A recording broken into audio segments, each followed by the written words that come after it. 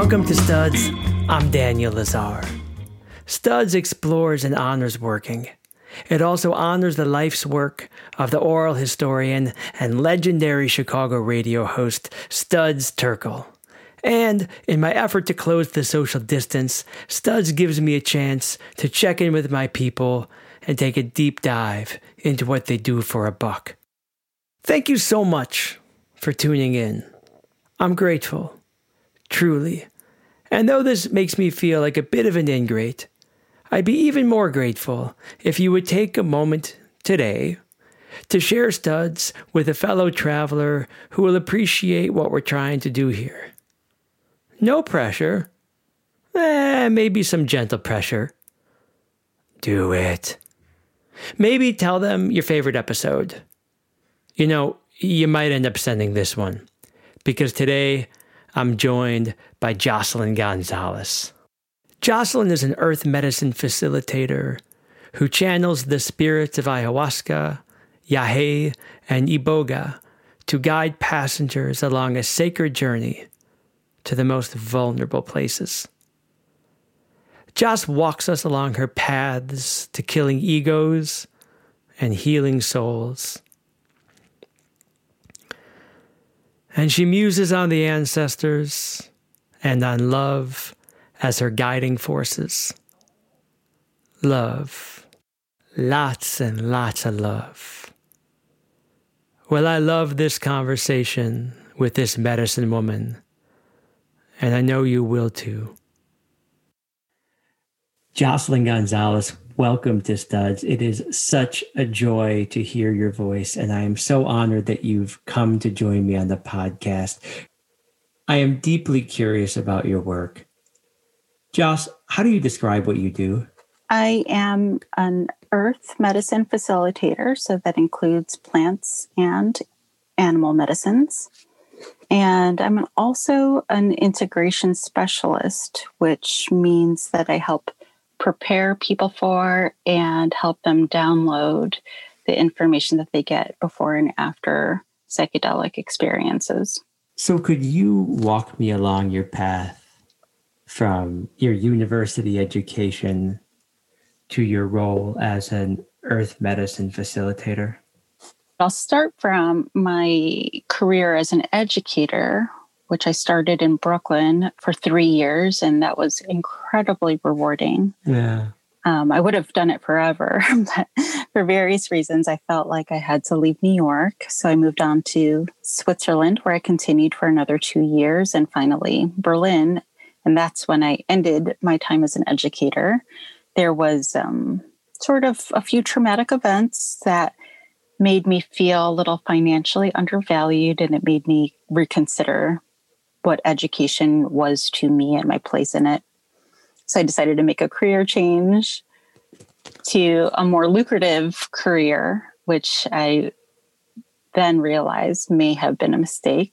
And it was actually a beautiful learning experience. I moved to Boston to enter a placement program / training program that allowed me to learn how to sell medical devices, specifically pacemakers and ICDs, which is known to be a pretty lucrative field, which it was. And I have a lot of gratitude for everything that I learned in that field. And it was also an incredible intellectual challenge to do something so far from what I had done before.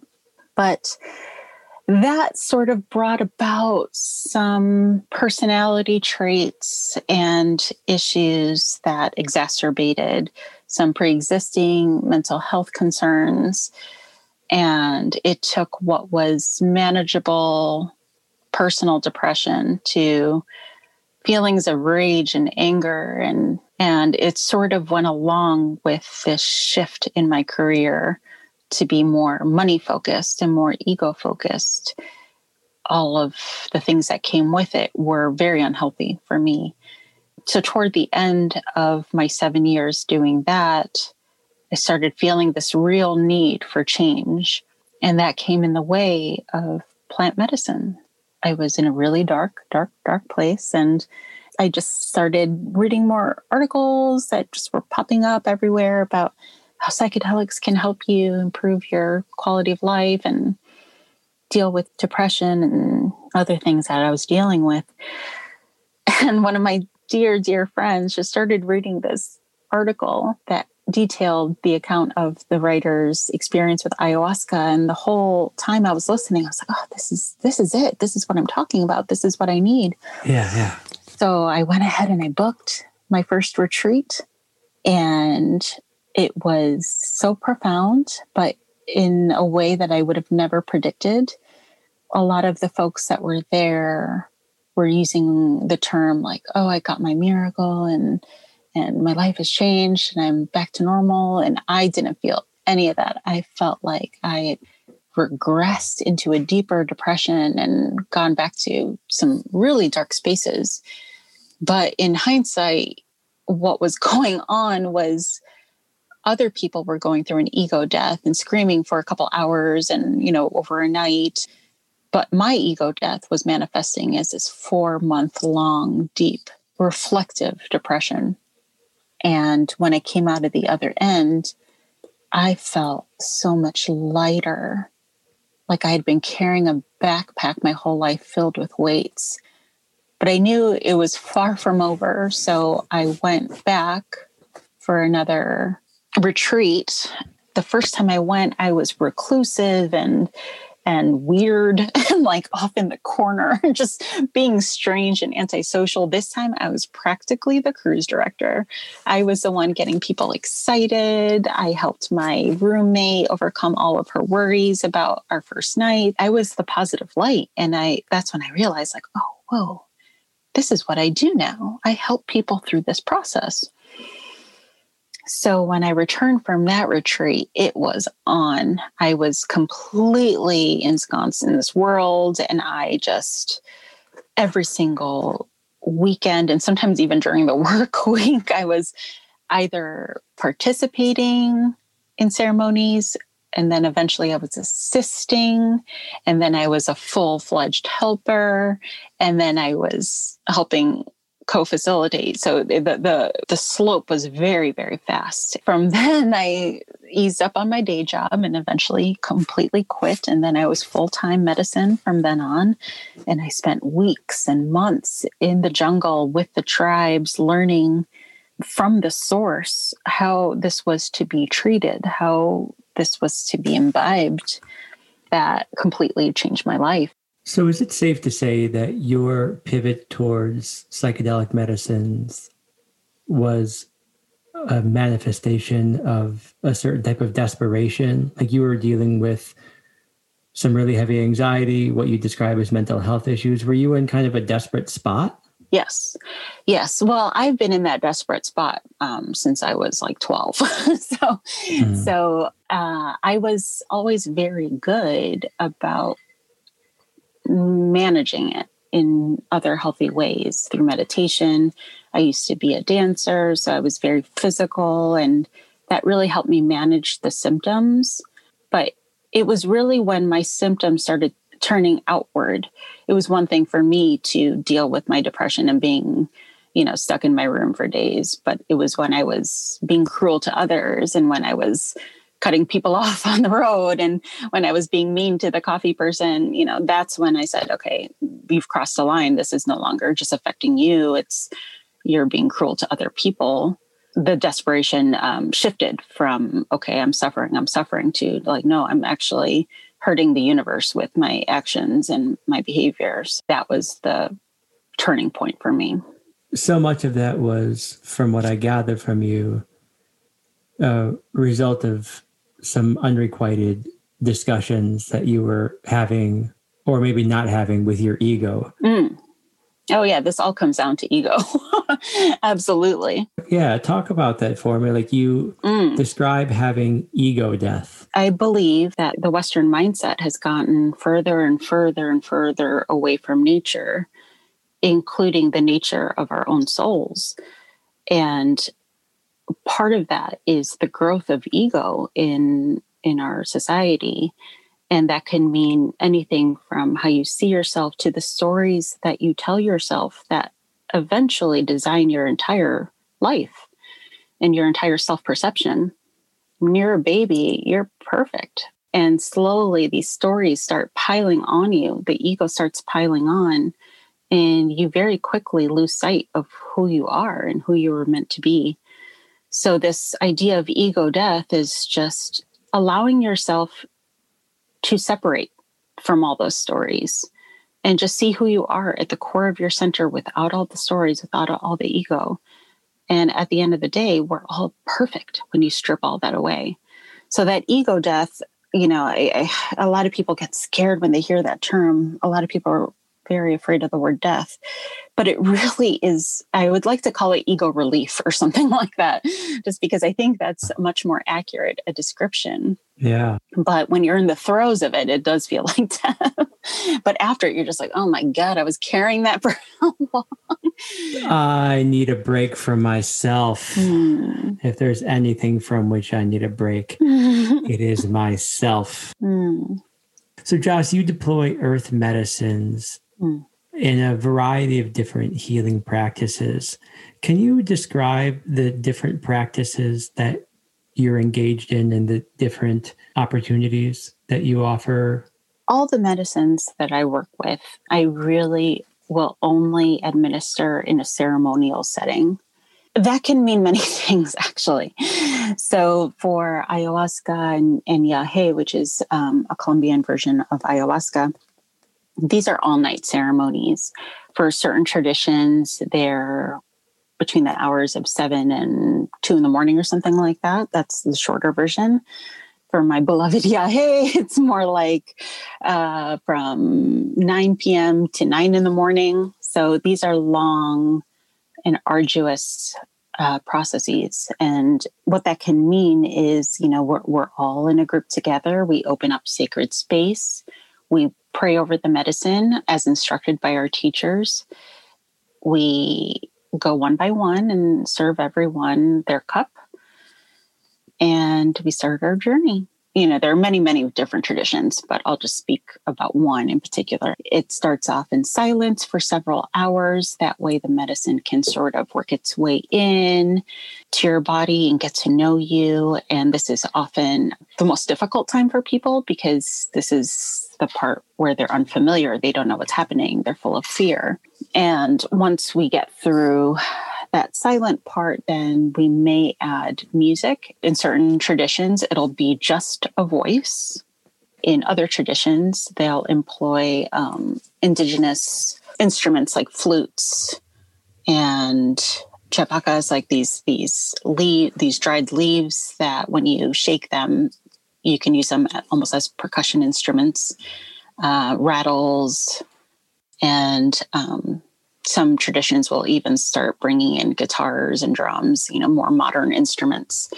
When day breaks or whenever the ceremony ends, everyone just either shares just a little bit of their experience, and then we usually feed everyone just something nourishing. And then we just make sure everyone's healthy before they go off. And typically we do this for more than one night, just because a single ceremony tends to be not enough.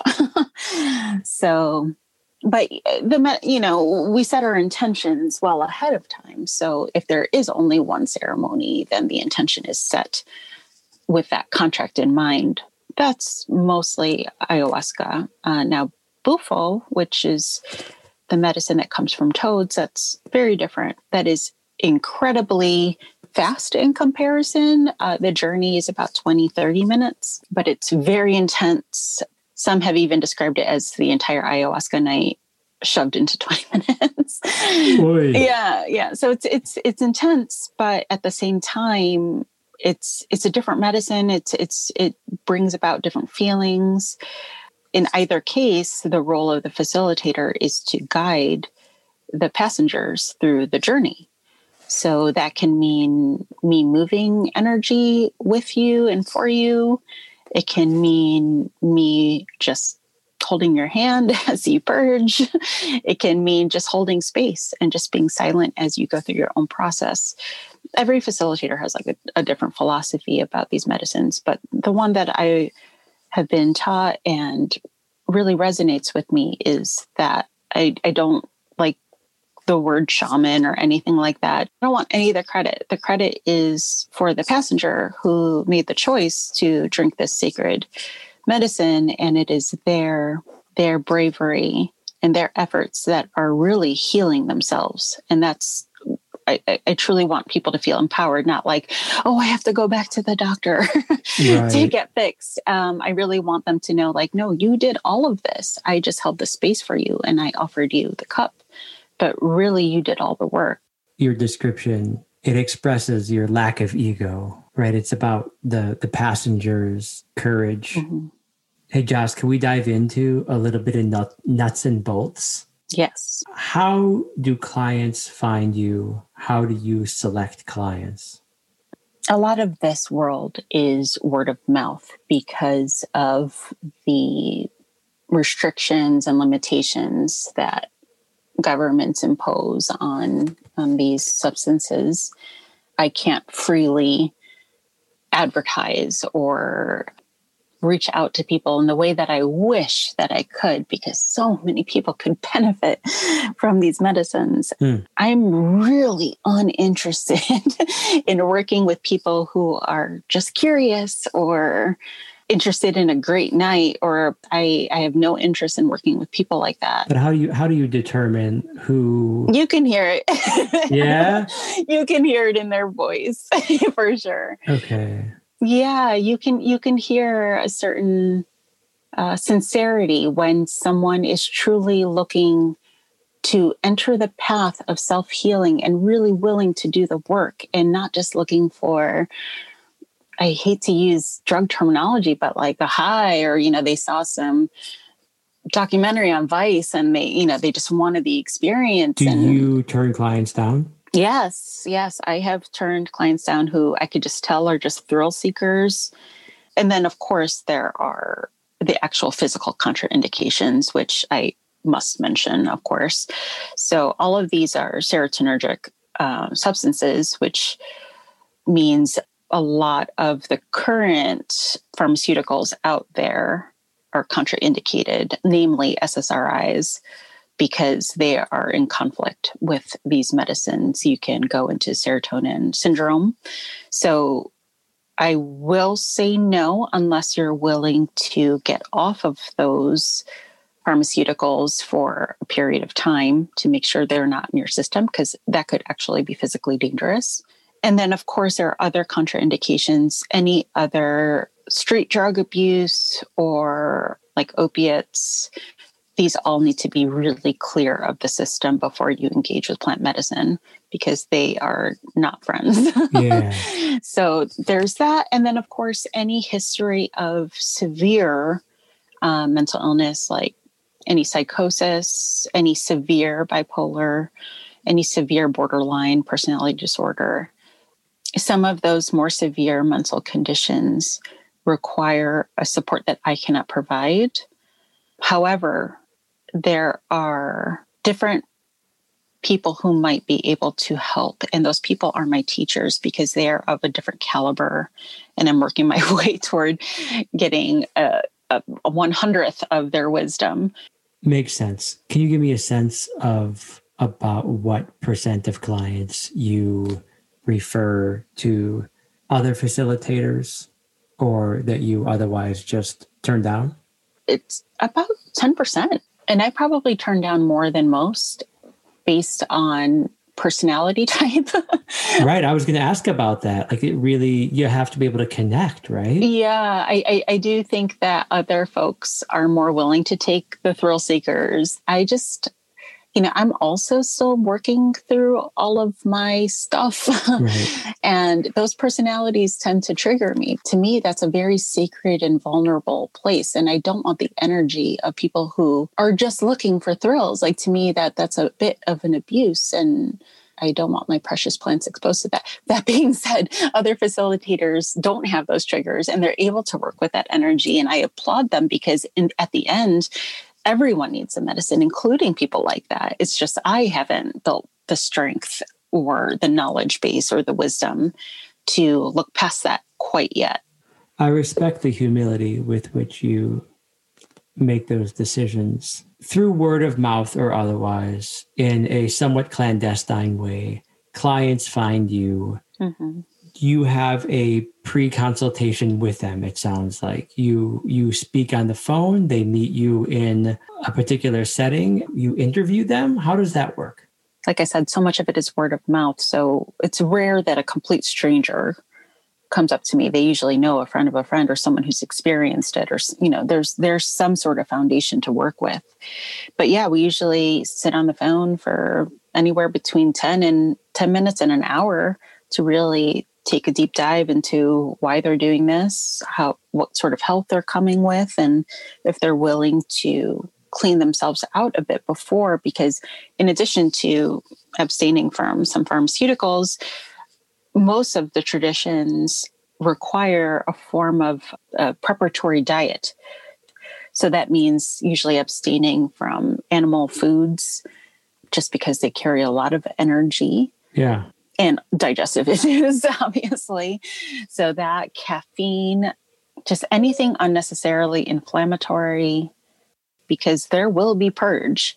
That is a huge part of this medicine. It will induce purging. So if you have a hamburger in your stomach, the kind of purge that you will have is not pretty. Yeah.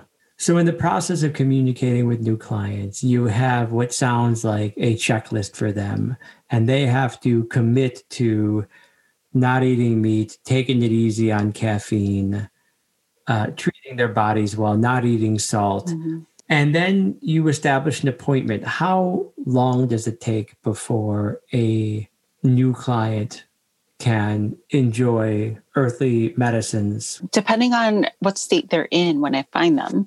So if they're already a vegan and a yoga instructor and, we're talking a week, if it's someone who has an opiate addiction, they're just getting off now, they're eating processed food all day long and watching nothing but violent shows and, having sex with prostitutes. Yeah, I'm going to wait a full month before I feel like they're ready to accept any sort of earth medicine, just because what's going to come out is just, it won't be fun for them or for me. And it'll just be tough. It'll be tough. And it would be unsafe. Most importantly, it would be unsafe. And that's first priority, and everything else falls into place after that. So after the agreed upon time transpires, you meet your passenger at an undisclosed setting without revealing anything geographical. In what types of settings do these ceremonies tend to take place? If it's a one-to-one session, which is much more likely for, say, Bufo, that could be in the client's home, or it could be in my home, or it can be outside if it's in a safe enough and private enough environment. For some of the larger ceremonies where we have upwards of, in terms of just my personal work, I've never had more than 20 people in one ceremony, but I have assisted in many ceremonies that are upwards of 80, 90 people. Whoa, I know. really? Yeah. And in those situations, there are outdoor malokas, these structures that resemble yurts. Actually, I was in one jungle ceremony that had 400 people, and we're just all out in the jungle, all of the beautiful frogs and insects, and it was just unbelievable. So it can range. The range is huge. Yeah. Hey, Josh, can you give me a sense of what percentage of clients you meet in their home, what percent you meet in your home? Ballpark. If I had to say just Bufo alone, I would say 50-50 actually. For ayahuasca, I would say 0%. Okay. And Bufo tends to be more of a one-on-one. It's a shorter, more intense thing. It might happen at your house. It might happen at their house. Yes. So let's focus on the Bufo ceremony for a moment, if we can.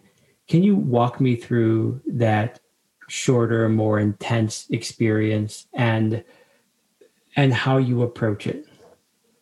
Because it's such an intense experience, I tend to do more preparatory work with the client, because I really need them to come to a place of stillness before they take the medicine in. It is smoked, which is different than ayahuasca, which is drunk. It's a tea. Bufo is a smoked vapor. It comes from the glands of the Sonoran toad. And when glands are expressed, it releases this liquid that becomes this resin, and that resin gets put into a pipe and it's smoked.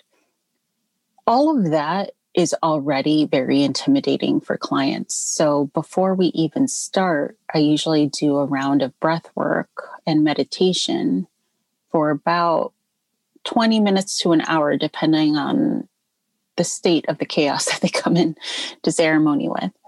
After that, I open with some prayers to just ensure that we have a good journey and to invite all of the spirit helpers to help us through the journey. And then I prepare the pipe for the client to smoke. Once they do that, it's so fast that usually the client goes in rather rapidly. And that means that I have to be physically very ready to support them. I have to help them lay down in certain cases. I have to help them purge if they must. If they're shaking, I have to ensure that they're not hurting themselves. So I may have to gently just make sure all their limbs are in the right spots.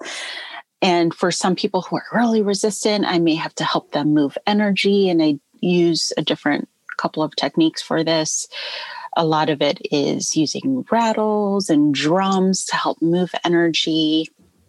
Sometimes I'll use feathers and lotions to help bring them back into their body and bring some of the other earthly medicines into their sphere. So feathers often remind people of birds and animals to help protect them in this very confused state. So, and the rattles help them remember how to move energy through their body. These are all sort of very base reminders. And when I say base, I mean, these are the sounds that we knew when we were babies. We knew how to react to these sounds. So I work with them over about 10, 15 minutes. And the moment that I realize, okay, they're starting to come back to their body, they're starting to enter back into their own consciousness, I try to get out of their way as much as possible, but by still holding space. So I just sit and I wait, because some people try to really rush out of the experience and they say, okay, I'm fine. And they stand up and they fall back down. And I really want to create an environment where they feel like they could sit there for another hour, 2 hours, a whole day if they want, because it's such a precious experience that I want them to hold it forever. And most people say that they feel complete dissolution of their earthly body and they feel at one with the universe. I remember my first Bufo experience.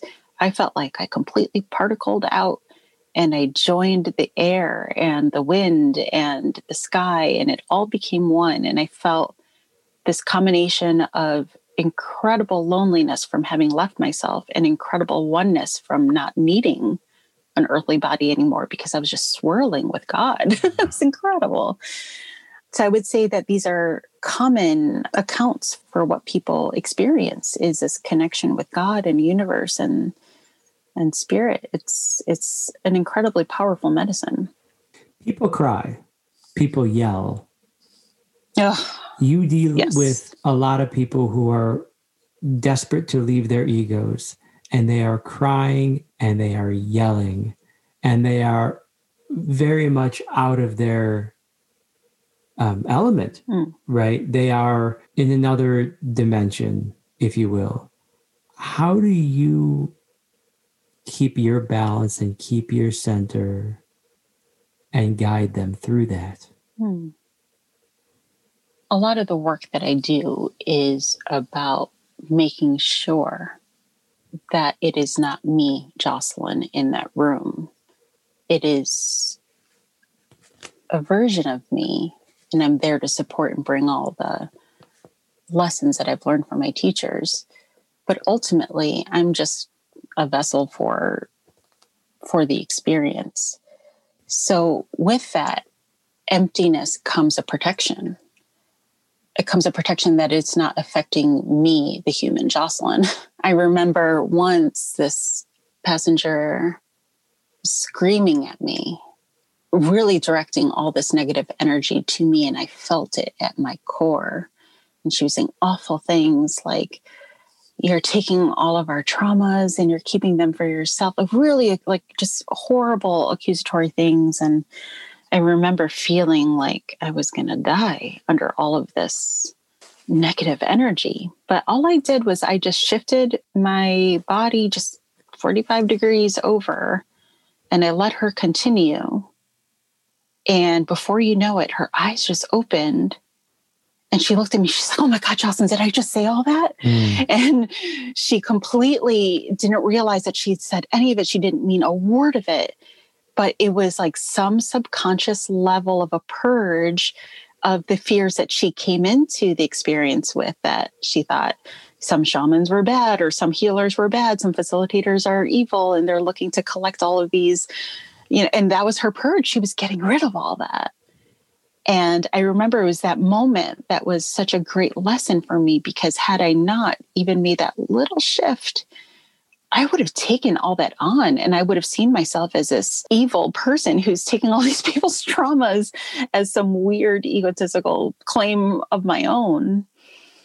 And I think that really helped me protect myself for the future as well, because that could have made me stop facilitating altogether.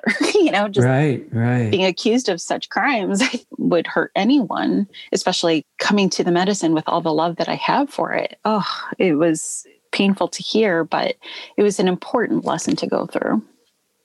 I guess I'm curious as to how in a Bufo experience where people's behaviors can be really intense, very unpredictable, as you describe it, and you try to pivot away from negative energy, and you're aware that it's not about you, but it's you there in the room trying to guide people who are grappling with some really intense feelings. Their self is being stripped from them so that it can be reintegrated in a better, more holistic form. And you have to be there with them. How do you do that while maintaining your own psychological stability, your own health and wellness? I think having gone through the experiences myself offers me a lot of trust in the experience. I myself have behaved in a way that I would have difficulty accepting as a facilitator, but I always come back to myself, and I come back to myself in a better way. Because I've had so many experiences and I've seen so many experiences, I know that all of this ends well. I have so much trust in the medicine and in the process and in myself as a facilitator. I know that I'm coming in with the best of intentions and with all the teachings of my beloved teachers. Like I'm well equipped when I'm walking into that room.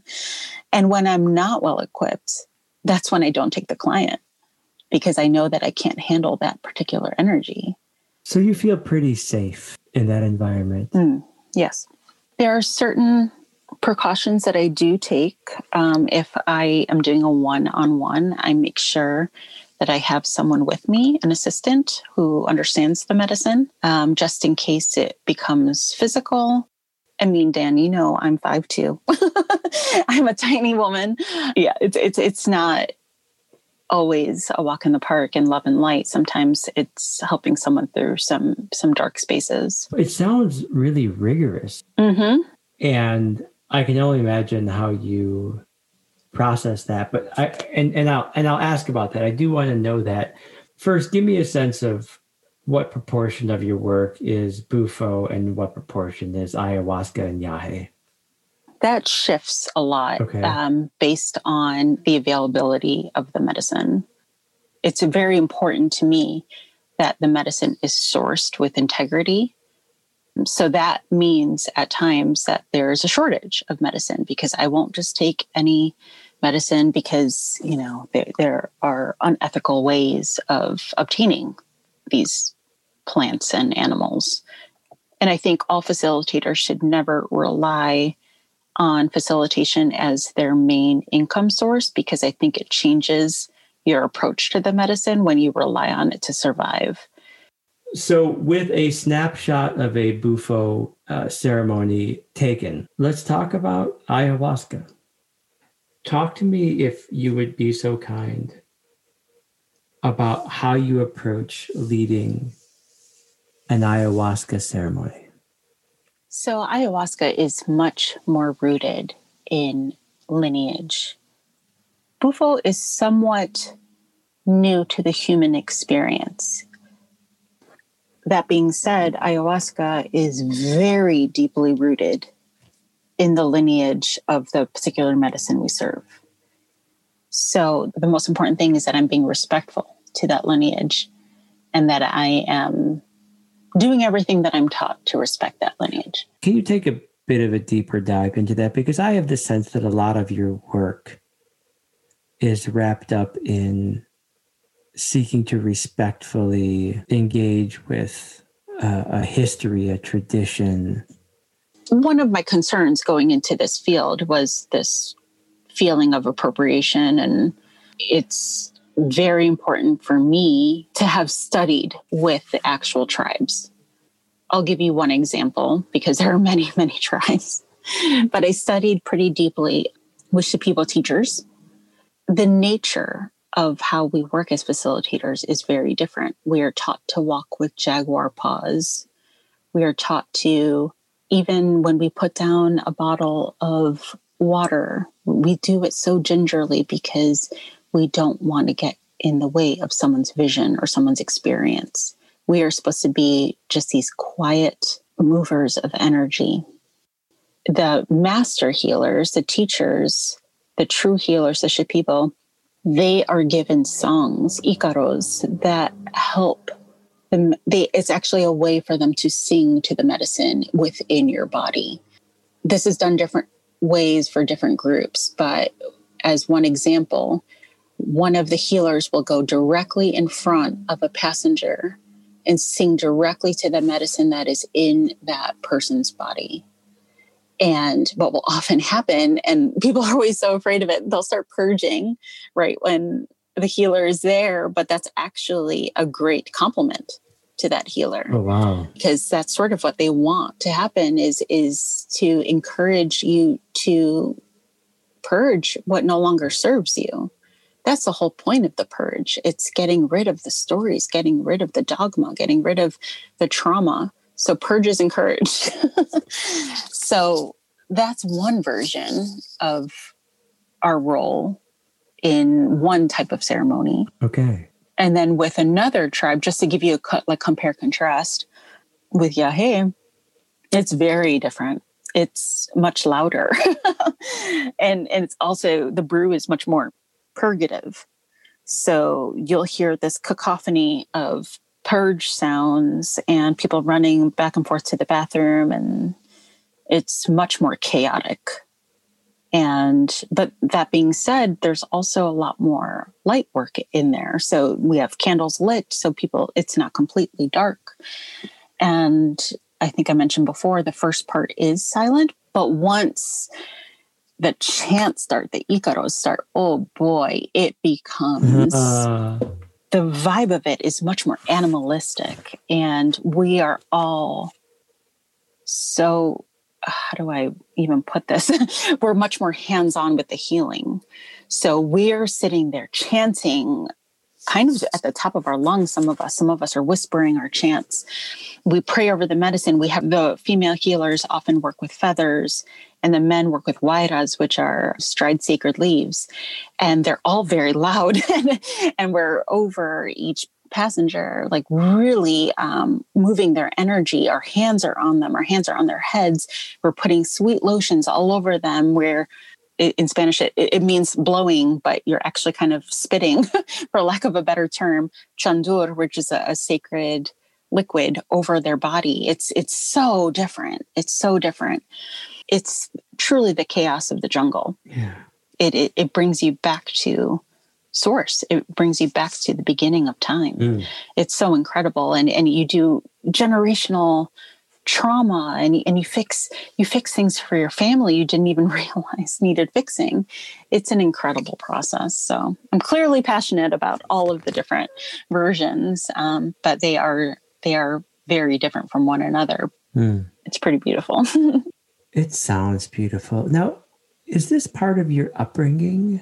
Were you raised with respect for Indigenous people? Yes. And was this part of your culture growing up at all? Yes and no. So I'm half Guatemalan and half Filipino. In Guatemala, the population, it's one of the highest Indigenous populations in the world, because the Mayan people have really maintained a lot of their own culture, and the language is preserved. So I always had a pretty deep exposure to all of this growing up, because that's the stuff that our house was decorated with.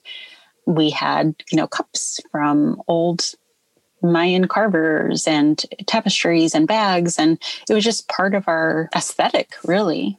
What I understand now is all of this is medicine. I remember when it first clicked for me was when I was in Colombia, and, we were drinking aje all day. It was wonderful. But we started working with the women, and the women were just like, no. The medicine is the weaving. And we would sit in circles and weave together. And the people do the same thing, even though, these people don't necessarily know each other or interact. But the weaving is the stories of the medicine, and it's meditative, and it's the medicine of the people. So plant medicine's one thing, but the inner medicine of maintaining a culture and a language and a way to touch people, that's the true medicine. So that being said, being raised with my grandmother, so one of the medicines that comes from the Mayan culture is cacao. And we had cacao all the time. And when I saw people having cacao ceremonies, I'm like, what are you talking about? That's just what my grandma gets me. And then I realized, I was raised by a medicine woman, for goodness sake. And it just, these things start clicking for you as you realize, those bags that we came home with, that was medicine. And when I got the Mayan womb massage, people are charging $200 for that. And my grandma did that for me all the time. And it made me realize I've been blessed with just this Indigenous knowledge since I was born. I'm so fortunate to have been exposed to that. So that's why when you ask how long have I been doing this, I sort of laughed, because I would say I've been doing this for a lifetime. Because these messages have been passed to me since I was born, but before I was born. Yes. One of the lessons that one of the female leaders passed down is the reality that when I was in my mother's stomach, I had all the eggs in me that I would have. And she had all her eggs when she was in her mother's stomach. So I was already in my grandmother's stomach, if all this makes sense, this very Russian doll situation, this intergenerational passing of wisdom is inevitable. I feel like I've been a medicine woman for generations. I feel like that might just be true. I've been thinking and meditating a bit about intergenerational trauma. It took me longer than I care to admit to come around to believing in its existence. It took me yet longer to begin to appreciate the power of it. And I'm just beginning to scratch the surface of the impact it's had on me. And being of Jewish ancestry in Germany makes it hard to forget that. But I'm really committed to working through some of that. And even if intergenerational trauma isn't what I think it is, it must be important for me to think it through to the best of my ability. But I say that in a way to say this: so much of what you do is wrapped up in vulnerability and cultivating trusting working relationships with clients. Joss, how do you do that? Deal with their vulnerability or deal with my vulnerability? Well, yes. Right. The answer to that is yes. That's how we were meant to interact with one another. I think of the way kids play with each other. They're all a bunch of open wounds, like crying all over each other. That's the most natural way to be, actually, is completely vulnerable all the time. I don't think it's as challenging as it seems. It's actually quite beautiful to see someone at the core of their being exposing all of their wounds. But just to touch back on the intergenerational trauma, it's very real. Yeah. Because whether or not you were there, your people were. And that got passed down over and over with how your parents treated you, how your parents saw the world, and how your grandparents it's inevitable. So those people who have trouble accepting that that's a real thing, I mean, how can you not see it? Well, you have to have it in front of you, I suppose. And it also forces one to reconcile with the dogma of agency and this notion that we are the sum total of the decisions that we make in our lives. And so there are a lot of cultural cues that suffocate any space that intergenerational trauma or dialogues about intergenerational trauma can offer. Like the Western Protestant tradition and the notion of just pulling yourself up by your bootstraps is really antithetical to the problems that intergenerational trauma poses. I feel like the word trauma is often misunderstood. It is not necessarily an acceptance of a victimhood. It could just be information. It could just be like, oh, this is why, and I can make a different choice now that I know that. It doesn't pigeonhole or limit anything. It just provides more information.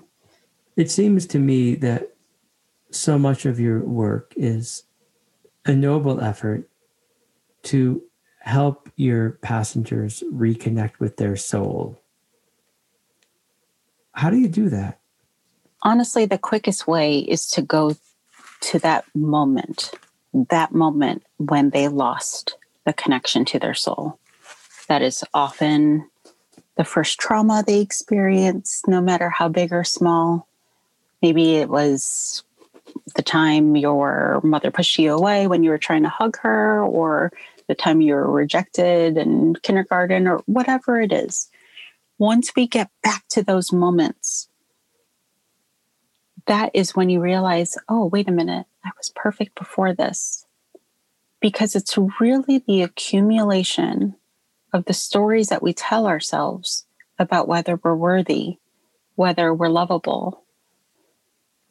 When we go back to that moment and realize we were actually perfect and we've always been perfect, that's when we can be free to make decisions about how to proceed in life, because we're not restricted by that story holding us to anything other than a story that happened. Because I think so much of what our society deems as strength is actually control, which is, in my opinion, the opposite of strength. All of these modalities, meditation, whatever, they teach you how to lose that control and just let whatever it is just be. And I think that's the quickest way to reconnect with your soul, because your soul is just sitting there waiting for you to come back. Yeah. It's not mad at you. It just wants you to come back. How's your soul doing? I have the sense that you found your way to psychospiritual integration coaching because you felt like you lost your soul or you lost parts of yourself. And though I know you're not on the path to find yourself, you are on this path to find your soul. How's your soul, Jess? Oh, my soul is incredibly happy. Yes, I think I definitely lost my way kind of early on. And I sat there in struggle, assuming that that was the path laid out for me. I remember it was in an iboga ceremony. It's a beautiful medicine, but it does take you back to your childhood self, and it has you have a conversation with that childhood version of yourself. And I remember very distinctly, I saw her, and all I saw was the back of her head, and she had two cute little pigtails. And I remember exactly the picture that my memory had that derived that hairstyle and everything. But she had her back to me. And I remember the facilitator was asking me to have her turn around, and she just wouldn't. She was very petulant, and I saw her shaking her head no. And he had me beg her, like, please, I'm so sorry if I hurt you. Please talk to me. And she just never would. And then finally she just uttered, and I heard my voice. I heard my childhood voice just say, I'm not going to turn around. You're a liar. And it was so profound to feel that feeling of just my childhood self, just not trusting me to hear whatever she had to say. And it was heart-wrenching. And I had to leave the conversation by saying, I love you. I'm so sorry, and I'll never do it again. And when you're ready, I'll listen. And it took like another 15 ceremonies for her to talk to me. And now we just skip around town together. Yeah. It's really beautiful. Yeah, along these lines, I'm interested in the degree to which your work is predicated upon the belief, the assumption that we are born pure and without ego. Yes, I think that's a necessary belief for me to proceed with this work. I do believe that we are born perfect. That being said, I'm not saying we're born complete. I think we're born perfect. We have to constantly cleanse ourselves of the energies that we take on during our lifetime, whether it's the trauma that my dad didn't figure out, or, the trauma that my sister was inflicting on me. These are all things that muddle who it is we actually are. There is space for self. There is space for personality. There is space for, you're allowed to create something for yourself. It's really about just making sure that it is your truest self and not some story you've told yourself. I never would have imagined that Tina Turner was going to make it into this conversation, but I know you were a dancer. Yes. Josh, what's love got to do with it? and to be more specific and clear in my question, how is your work guided by love? What has love got to do with it, if anything? It has everything to do with all of it. It's the most important ingredient of all of this work. It is the foundation of every decision I make now. It's so amazing because not only do you have love for everyone else and everything else, like I've never loved animals more. I've never loved plants more. I've never loved breathing more. I've never loved myself more. And I remember as a kid, it was always like when you wanted to insult someone, oh, you love yourself as an insult. And now I just think about that and imagine if everyone did, and the kinds of decisions that would be different if everyone just truly chose love. Well, I am on team choose love, Joss, and I'm thrilled to hear that you are too. And may I say thank you for saying that and for your reminder that choosing love might just be the key to it all. Maybe it is just that straight. So you're new to this work, and it's clear that you're deeply passionate about it, if for no other reason than it's about humility, and it's about love, and it's about destroying ego. And with this humility in mind, you recognize that you have a lot to learn. What aptitudes, skills, approaches do you hope to refine to make you better at your practice? My approach, just to give you an overview, has always been, even though there are certain ceremonies where I'm the lead, I'm the main person, I also make sure that I am assisting in ceremonies where I'm the one cleaning buckets. I'm the one helping someone shower. I'm the, so I want to make sure that I have ones where I'm at the bottom of the totem pole to make sure that my ego doesn't get confused, and that at the end of the day, I'm always in service to the medicine, and that I'm always learning from other facilitators, and that when it's my teachers, I am nothing.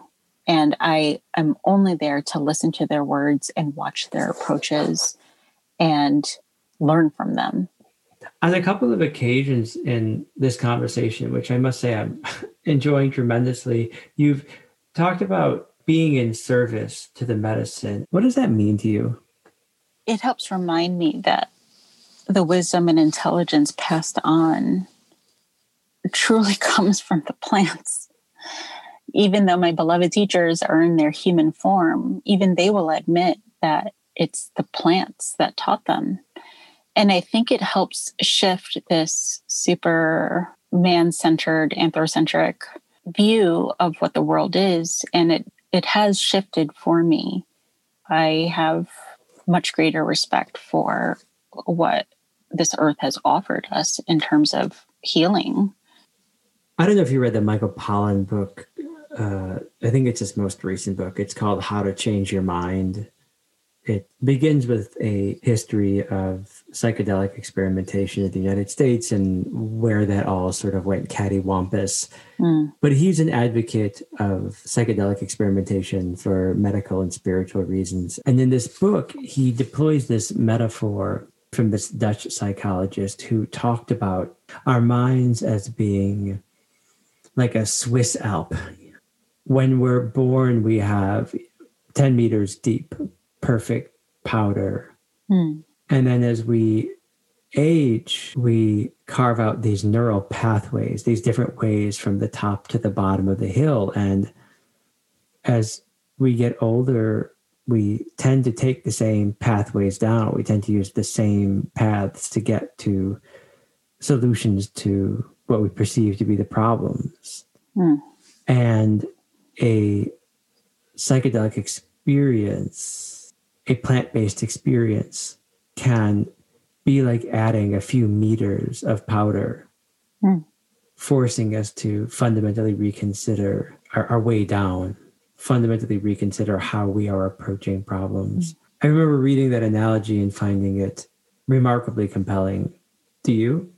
You're right. On a scientific level, there are different neural pathways that are being forged and opened up and reconnected and developed. All of that has been studied. The way I like to think of it a little bit more is it allows more space for you to decide something. So instead of always being in reaction mode because you took, that one route down every single time your mom yelled at you, you can actually have some space and respond instead of react. And I think that offers you choice in life because you're not just on autopilot. You're not on that same trail that you've been on forever. That's really powerful. It's interesting. It's an interesting thought experiment because on one level, I'd be curious about how the work of Otto Rank and other post-Freudian thinkers like sort of Jungian and neo-Jungian thinkers could integrate what you do into what is irrefutably talk therapy. Mm-hmm. But one thing I like about the likes of Michael Pollan and Carlos Castaneda back when he was trying to create dialogue around all of this is that much of what they're endeavoring to do is to explain things that are nearly impossible to explain with words, but to use those explanations to influence policies so that people who could very much benefit from the types of ceremonies that you facilitate, so that those people can have access. And one thing that Pollan writes about that I'd like to hear your experiences with, if you have them, is these clinical trials of people who are facing death, people who have late stage cancer, terminal illnesses.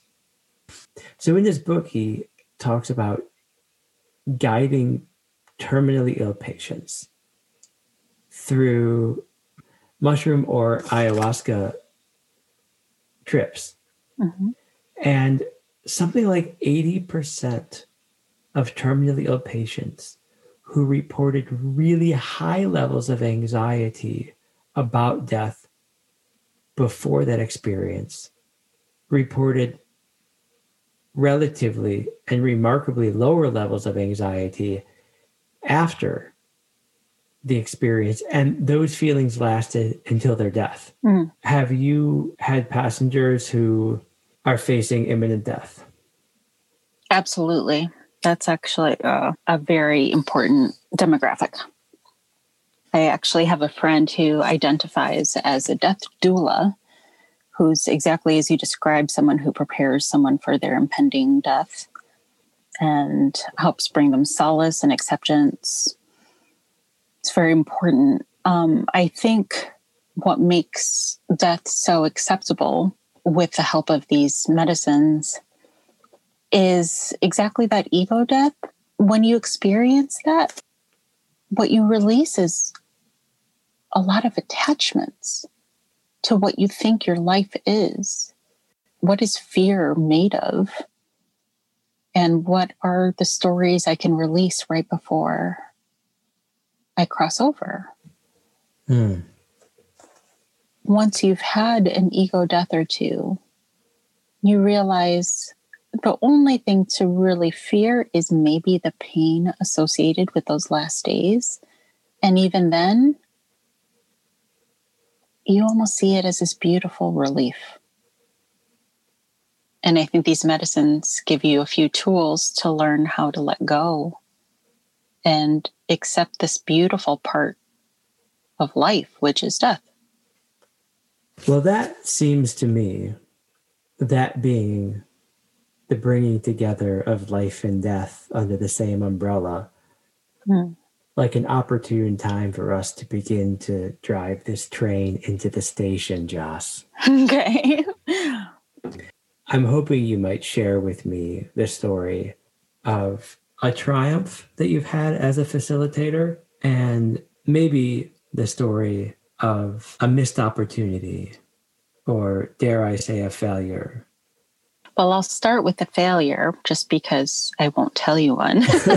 Meaning, I would change it from professional failure to a professional challenge, in that I do get a lot of people who claim that they don't feel anything, or claim, oh, I didn't experience anything, which is pretty impossible. Like when you have people all around you purging and screaming and shaking and sweating and nothing happens to you, that's just not physically possible. What I see in that person is a lack of readiness or a resistance.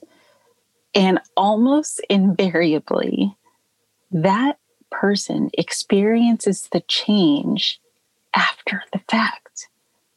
And the only sadness for me is that I don't get to relish in the glory of that person's transformation because they're no longer in front of me. But it happens, and it happens in these subtle or surprising ways. Like I've had people say, oh my gosh, my kid was screaming and I didn't send her to her room. I just like sat there and held her instead. Or, oh, this guy cut me off. And instead of chasing him down and honking at him, I just let it go. And these are the moments where you're just like, oh, that night was not nothing. So you just sort of have to trust that it will happen for them. Yeah. So I would say that that would be my professional challenge. Yeah, I'll take the challenge. There you go. Can I hear a story of triumph? Oh, yeah, you got it. Oh, so many. So many to choose from. I love that. Oh, it's so good. It's so good. So I have a very dear friend of mine who I have been journeying with for a while now, always Yahe. He has always had so much shadow work. So the depth of his journeys were always so dark. You know, he still loved it. He benefited a lot, but it was always a tremendous amount of work. And he was ready to try Bufo with me. And knowing how he normally approaches medicine, I was a little concerned. But I said, you know what? I'm just going to trust in what to give him. And I figured out the dose and sort of how I wanted to approach his journey. And it was so beautiful because I sort of expected him to go into that dark area because that was my experience with him. But instead, he just looked like a light was shining on him the entire time. He was so still to the point where I was almost concerned that nothing was happening. But he told me afterward that he just felt so light and at peace. And what was even more important is the days after, it kept on revisiting him. And this lightness of being after so much darkness was just transformational for him. To share that with someone who I care so deeply about was such an honor. A triumph indeed. My jaw hurts a bit from smiling so much during that story, Joss. I never let guests leave without recommending a guest I should pursue, either a person or a profession. Have any recommendations, Joss? I would love it, actually. If you can find someone who does stand up or like spoken word or something where they share things orally, I would love that. Yeah, there's a real intimacy and vulnerability to that. And I'll bet it wouldn't be too hard, right? What stand-up doesn't want to get more exposure? Yeah, more exposure, get a free ride on a podcast. Yeah. I will, to honor you, do everything I can to get a stand-up on this podcast. Jocelyn Gonzalez, it was such a pleasure to learn from you. And it brings me great joy to learn that you are deeply engaged in a project about love, about facilitating people's spiritual growth, about helping people to heal in a time when the world desperately needs people just like you. So thank you for doing the work that you do. And thank you for being on the podcast. Thank you. Jocelyn Gonzalez, my friends. Earth Medicine Facilitator. Whoo. All right. So subscribe. It helps me if you subscribe to the show. Leave a comment, leave a review, and pretty please, with sugar on top, share this episode with your people. I'll see y'all next time.